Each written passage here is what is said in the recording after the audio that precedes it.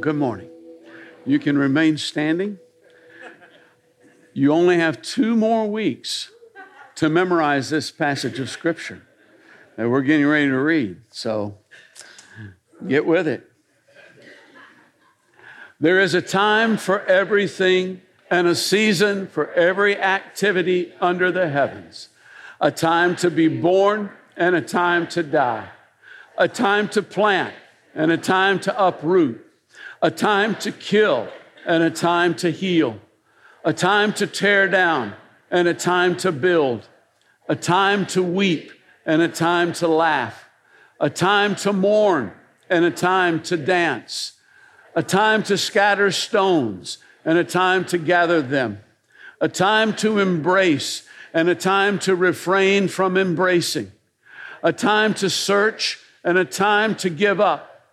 A time to keep and a time to throw away. A time to tear and a time to mend. A time to be silent and a time to speak. A time to love and a time to hate. A time for war and a time for peace. Father, I thank you for your word. I thank you for your presence. Thank you for this beautiful day you've given to us, Lord. Lord, I pray that you would teach us. I pray that we would be teachable and that your Spirit would move on every person here. In Jesus' name, amen. You may be seated. Those of you who are old enough know who this is. Yogi Berra. That's right. Lawrence was actually his first name. And he was a ball player, in case you didn't pick up on that. Those of you who aren't old enough to know who he is. And he was quite a ball player. He hit 285 lifetime, which that's okay. But that's just the beginning of the story. This guy actually had 5 seasons in which he hit more home runs than he struck out. That's pretty good. He won 10 World Series championships. He was a 3-time most valuable player in the American League, whatever that is. Yeah, newbies. 18-time All-Star, obviously in the Hall of Fame. He was also noted for something called yogiisms. These were things that he said. One of the ones that probably is most frequently quoted is Yogi Berra said, "When you come to a fork in the road, pick it up." That's that has meaning on several different levels, and in fact, that's a hallmark of yogiisms. They have meaning on several different levels. One of the roads, one of the sayings that of his that I like the most is, "Nobody goes there anymore; it's too crowded." Yeah. If you don't know where you're going, you'll end up someplace else. This is deep stuff, people.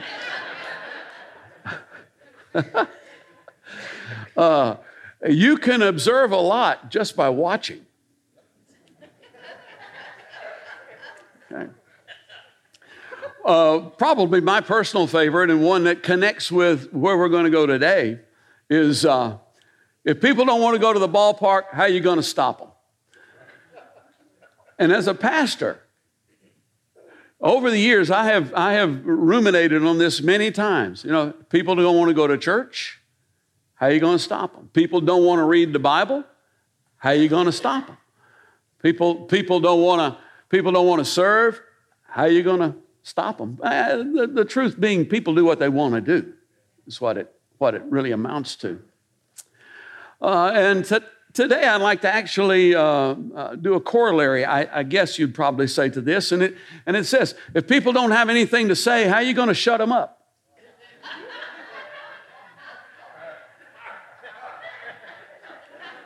Because I've also discovered over the years that most of the time, if people don't know what they're trying to say, it takes a long time to say it. Whenever I give the platform to people, sometimes for a short time, sometimes for a longer time, whether it's 2 minutes, 5 minutes, 30 minutes. You know, I tend to always say, plan what you're going to say. Know what you're going to say. You got 3 minutes, and 3 minutes feels like an eternity when you're standing in front of your mirror. But let me tell you, 3 minutes goes by just like that. And at 8 minutes, you'll still be going, unless you know what you're going to say. So, you know what it is. If you've been here for a number of years, you've heard me mention Kenneth Ware. He was a missionary to the French gypsies back in the middle of the 20th century. Boy, that sounds so weird to say. And on later toward the end of the 20th century. And he came to the church where I was attending back in 76, spring of 76. And I think he only was there like for 4 services. But he really made an impression on me. And one of the things that impressed me was he would be going along at times, and then there would just be this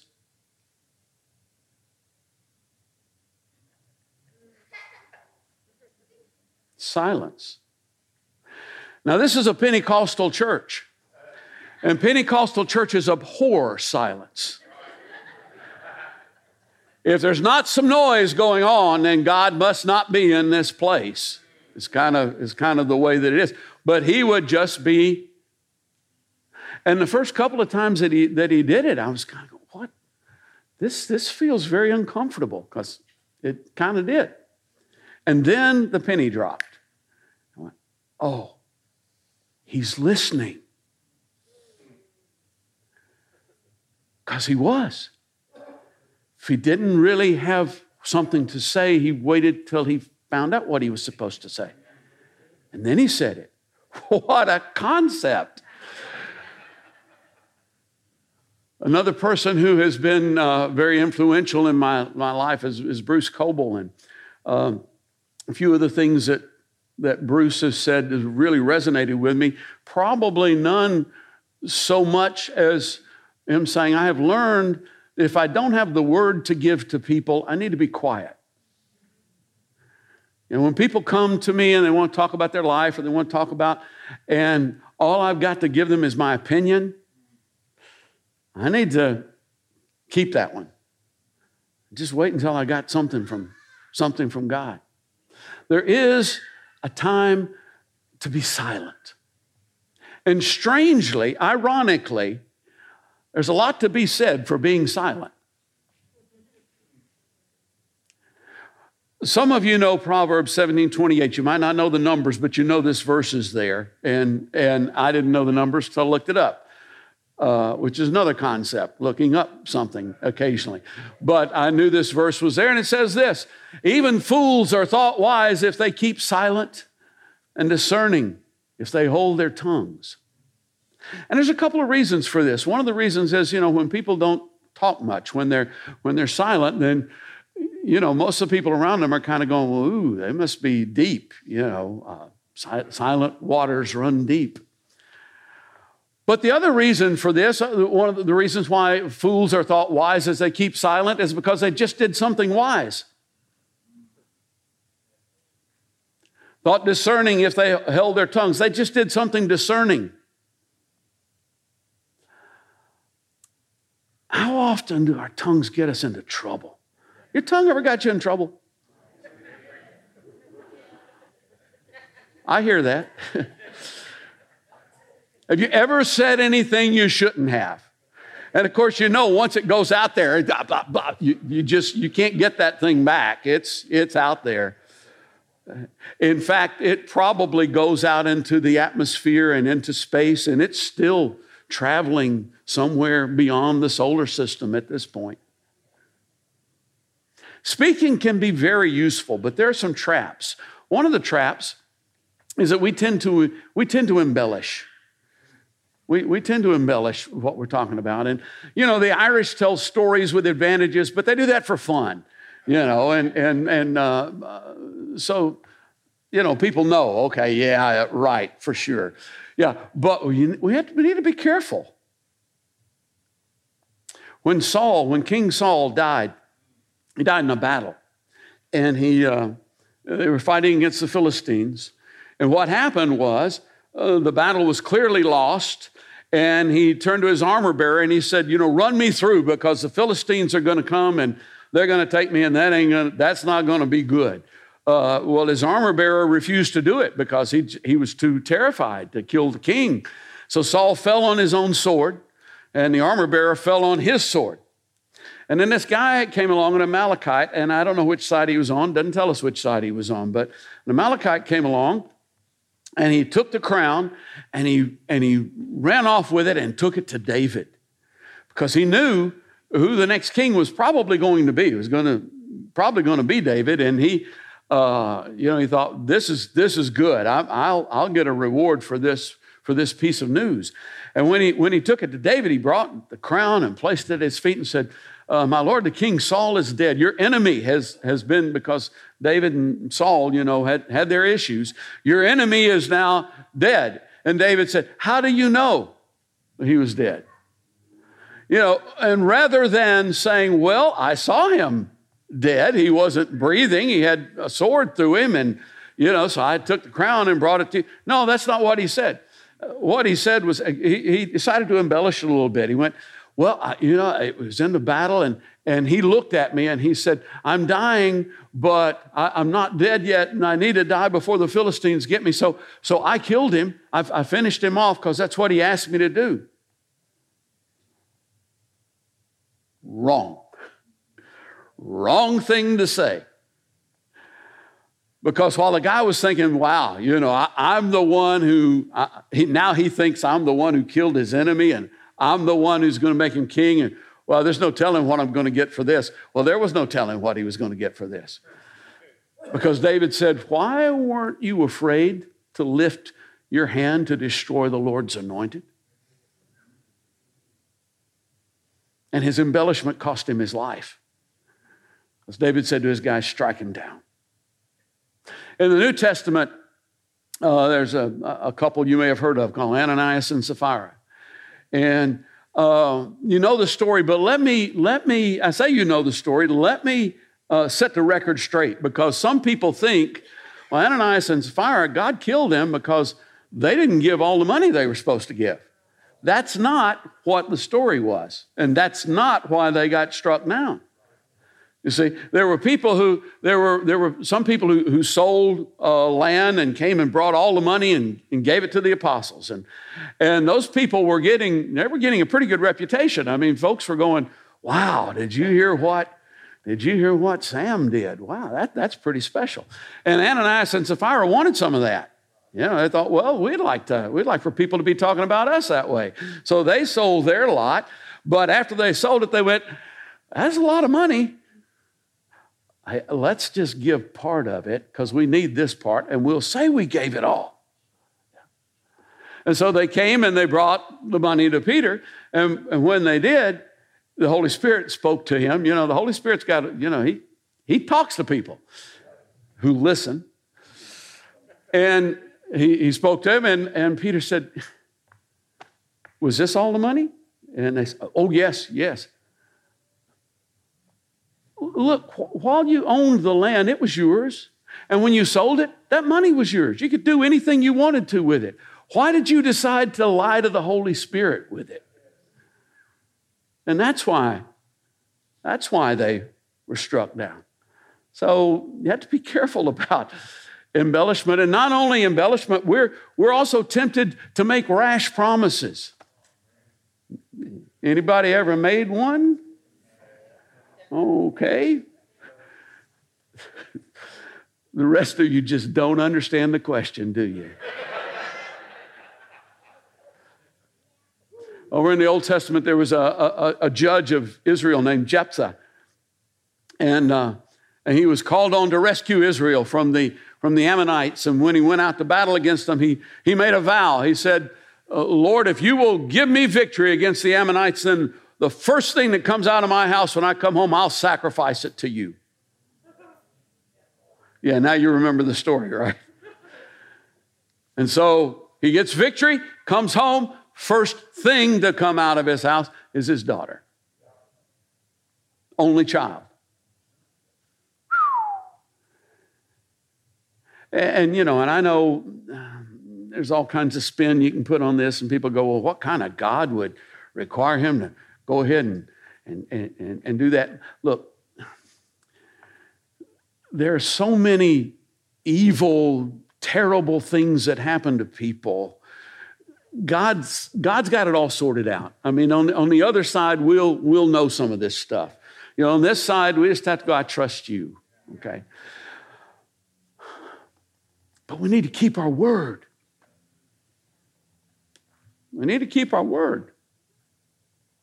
James says this, above all, my brothers and sisters, do not swear, not by heaven or by earth or by anything else. All you need to say is a simple yes or no.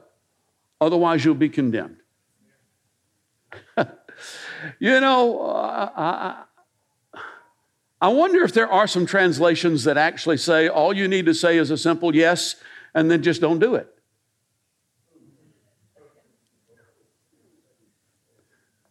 Did you see that coming? Yeah. God will take care of things for us.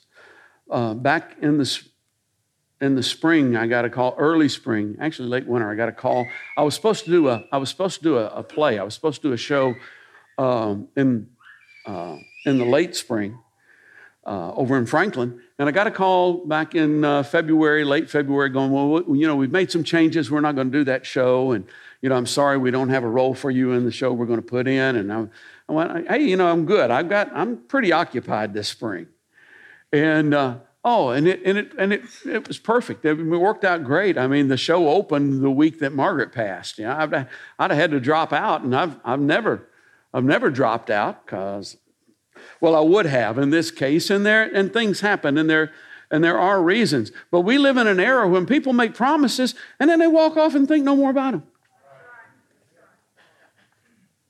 Walk off and just think no more about it. When Rhonda was sharing at Margaret's service, and she went through that list of things that Margaret had taught her, and one of the things that, the thing that I enjoyed the most, as I said a few weeks ago, was kiss your spouse often in front of other people. But one of the other things that she taught a lot of you, and she taught me as well, was it's okay to say no. It's okay to say no. Yeah. Here's what happens. When you say yes and you don't mean it, people count on you until they learn that they can't. We've had it's been a while, but we've had situations here at the church where we've had people who've been in positions to do things, whatever, authority, and they weren't necessarily doing them. And then you go and talk to them, and they go, oh, yeah, I'm going to do that. I'm going to do that. And they still wouldn't do it. What they need to say is, I can't do it. Step down so somebody else can. Because nobody else can as long as they've got the position. If you say yes and then don't do it, that means somebody else can't actually do it. It's real important to be able to say no. No is not, look, I'm a yes person. I love the word yes. I absolutely do, and I love saying yes. But no is okay too. No doesn't mean you don't like me. I don't like you. No, it just means I'm telling the truth. Can't really do this. And people are so certain, and then also people are so certain of what they think they know, and that often includes what other people are thinking. Most people don't even know what they're thinking, much less what somebody else is thinking. Most people don't even know their own motives, much less what somebody else's motives are about why they did such and such. How often have you said something, and maybe it wasn't, how often have you said something that brought pain and maybe even destruction into a situation or into another person's life? James 3:6 says this, the tongue is also a fire, a world of evil among the parts of the body. It corrupts the whole body. sets the whole course of one's life on fire and is itself set on fire by hell. Well, there it is. Tell us what you really think about the tongue, James. Yeah. Fortunately, not every match that is struck starts a forest fire. However, the one that doesn't have to be intentional. It just needs to be careless. Just needs to be thoughtless. Over the years, I've learned how important it is to be thoughtful about the words that are used. Now, that doesn't mean that that I've learned to do it that well, but I've learned how important it is because I've gotten called on things often enough, and that's okay. Back when we were in Zimbabwe, sometimes it's more drastic than others, but back when we were in Zimbabwe, there was a couple, Rolly and Jim Baker, who were renewing their vows. And as it was an afternoon, late afternoon, early evening vow renewal service at their house. And Margaret and I were in attendance, and I was standing beside Ian Wilshire, the pastor, and he had done a wedding that morning. He had done a wedding for a couple that morning as well. So he had a pretty full day. And as he was officiating for Rolly and Jen, he said, now, unlike Robert and Jill, Rolly and Jen don't have to get married. And one of the elders of the church was standing next to me is Peter Griffiths, and he was very good with words. And Peter goes, "Oh, Ian, watch your words, watch your words." Now, I think the group was tight enough there that they knew Ian for who Ian was. But it'd be very easy, for people to be going, "Did you know that Robert and Jill had to get married?" And now it's kind of funny, but it ain't funny. I just use the word ain't because I wanted to emphasize the fact that it's not funny. How many marriages have ended because of thoughtless words? Thoughtless words. How many friendships destroyed? How many wars started because of thoughtless words? Last week, Kevin said that if you're in a physically abusive relationship, you should tell someone, and that's good advice. That is good advice. But let me take that a step further. If you're in a verbally abusive relationship, you need to do something about it because it will become physical. And even if it doesn't, it already is. When I was a kid, the saying used to be, "Oh, sticks and stones will break my bones, but words will never hurt me." Wrong. Sticks and stones you can heal of. Broken bones you can heal of. Words can bring wounds that just won't heal. And God doesn't intend for you to be in that. What are you saying? You're telling me to leave my wife, leave my husband? I'm telling you, you need help. Fix it. There are issues there that are being ignored. And you can tell it by the words that are being said. We live I'll just take one other place quickly with this. We live in an era when people are being taught to prophesy. Come to our school and learn to prophesy. It's ironic that we also live in an era when of profound biblical ignorance. If you want to learn to prophesy, read the prophets. Read the prophets. Just read them. I mean, seriously. If you want to learn to pray, read the Psalms. If you want to learn to worship, you can read the Psalms and various other. You want to learn to prophesy? Read the prophets. You'll find out. You'll get a sense for what prophecy feels like, for what it sounds like, and what comes with it. Because it's not just speaking words. There's a life that comes with it. There are things that come with it.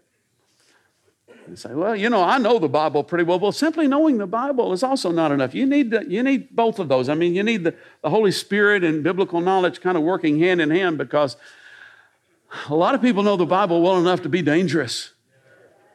Know it well enough to use it as a weapon. And let me just tell you, any idiot can point a gun and pull a trigger. I mean, you don't even have to be a full-grown idiot to do that. But it takes training and patience and knowledge and wisdom to heal those wounds. Nevertheless, there is a time to speak. Absolutely. Words are powerful. They can bring life and healing as well as death and destruction. God spoke the universe into existence. In the beginning was the Word. And the Bible states that the created universe started when God said, "Let there be light, let there be plants, let there be." We have been instructed to speak. We have been instructed to go into all the world and preach the gospel. Bring the gospel. And you know what the gospel is, right? It's good news. It's good news. Good news for the poor as well as for the rich. Good news for the sinner as well as for the saint. No exceptions. All the world receives this good news. St. Francis of Assisi, probably his most famous quote, was, "Preach the gospel at all times, and when necessary, use words." And of course, the point that he's making is that our life needs to actually preach the gospel as well. I mean, if your words preach the gospel and your life preaches something else, then those words get negated by what your life is. So there needs to be a unity there, but words are necessary. Words are important to preach the gospel. And Jesus did not come saying, "I got bad news and I got good news." I mean, that's how we bring it. You know, the bad news is you're going to hell. The good news is you don't have to if you listen to me. I can tell you how to, but Jesus didn't come bringing it. No, Jesus brought good news. They say a picture can be worth 1,000 words, and a picture can be worth 1,000 words. But there's no picture that can express these 26 words. For God so loved the world that he gave his one and only Son, that whoever believes in him should not perish, but have eternal life.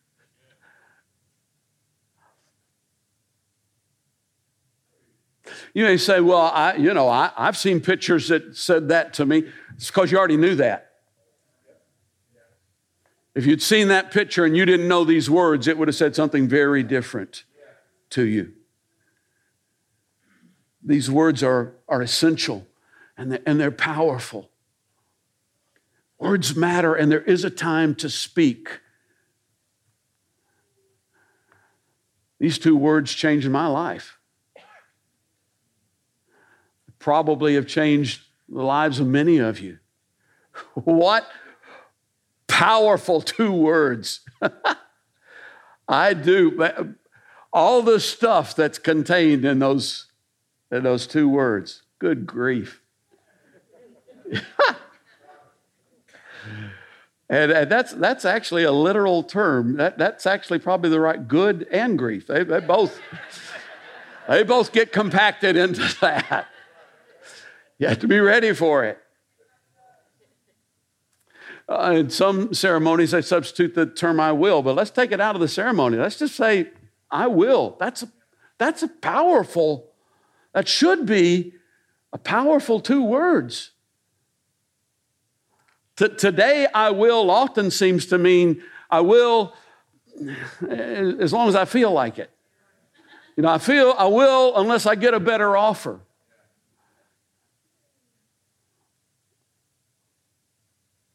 I might. It's okay to say, "I might." It's okay to say no. But if you say "I will," it needs to mean "I will." And let's make the sentence longer. How about "I love you"? Yeah. I hope everybody has said that to somebody today. If you hadn't,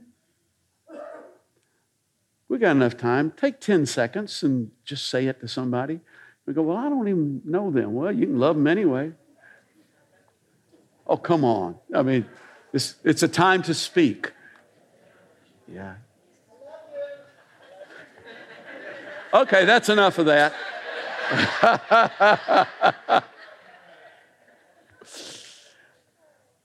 These are words that God is saying to us all the time.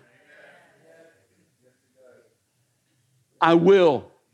You can trust me. You can trust my promises. You can trust the things that I say. You can trust me to lead you through death into eternal life. I will. I love you. I genuinely love you. I know you're a stinker. I know stuff you've done that your mama doesn't know. In fact, I know stuff you've done bad and wrong that you didn't even know was bad and wrong. Because I saw the residual damage. And I love you. I love you.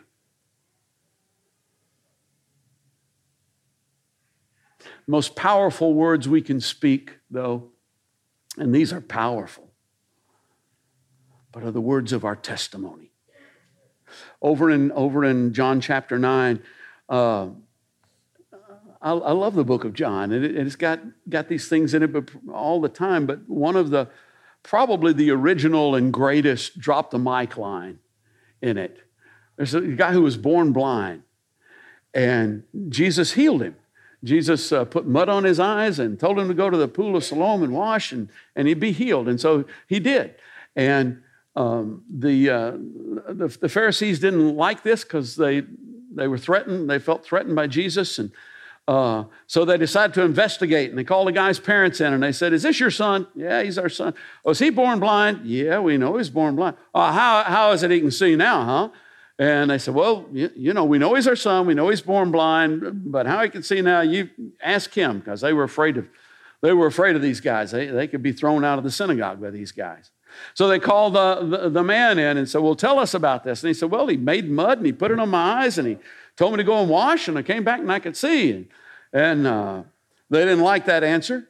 So they called him in again and they said, "We know this man's a sinner. Now, tell us what really happened." And he said, "Whether he's a sinner or not, I don't know. All I know is I was blind, now I can see." You've got that.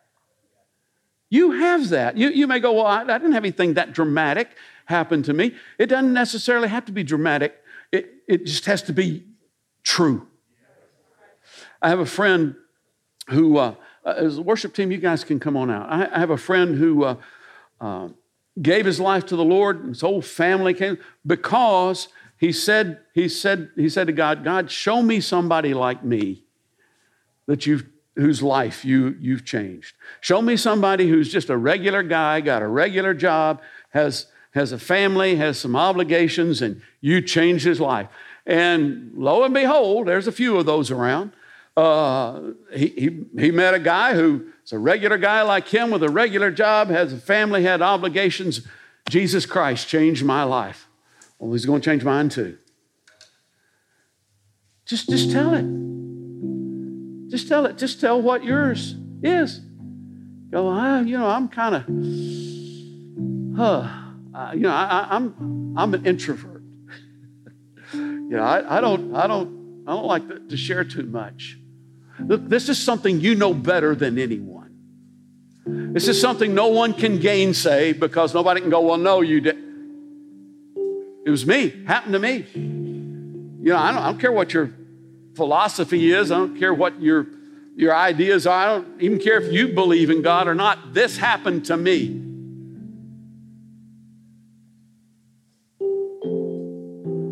There's a time to speak. There's a time to be bold. You tell people about other things. You tell them about the deal that you got. You tell them about the meal that you went to, the party, the guy that you met. Tell them about the guy that you met. How it changed your life. There is a time to speak.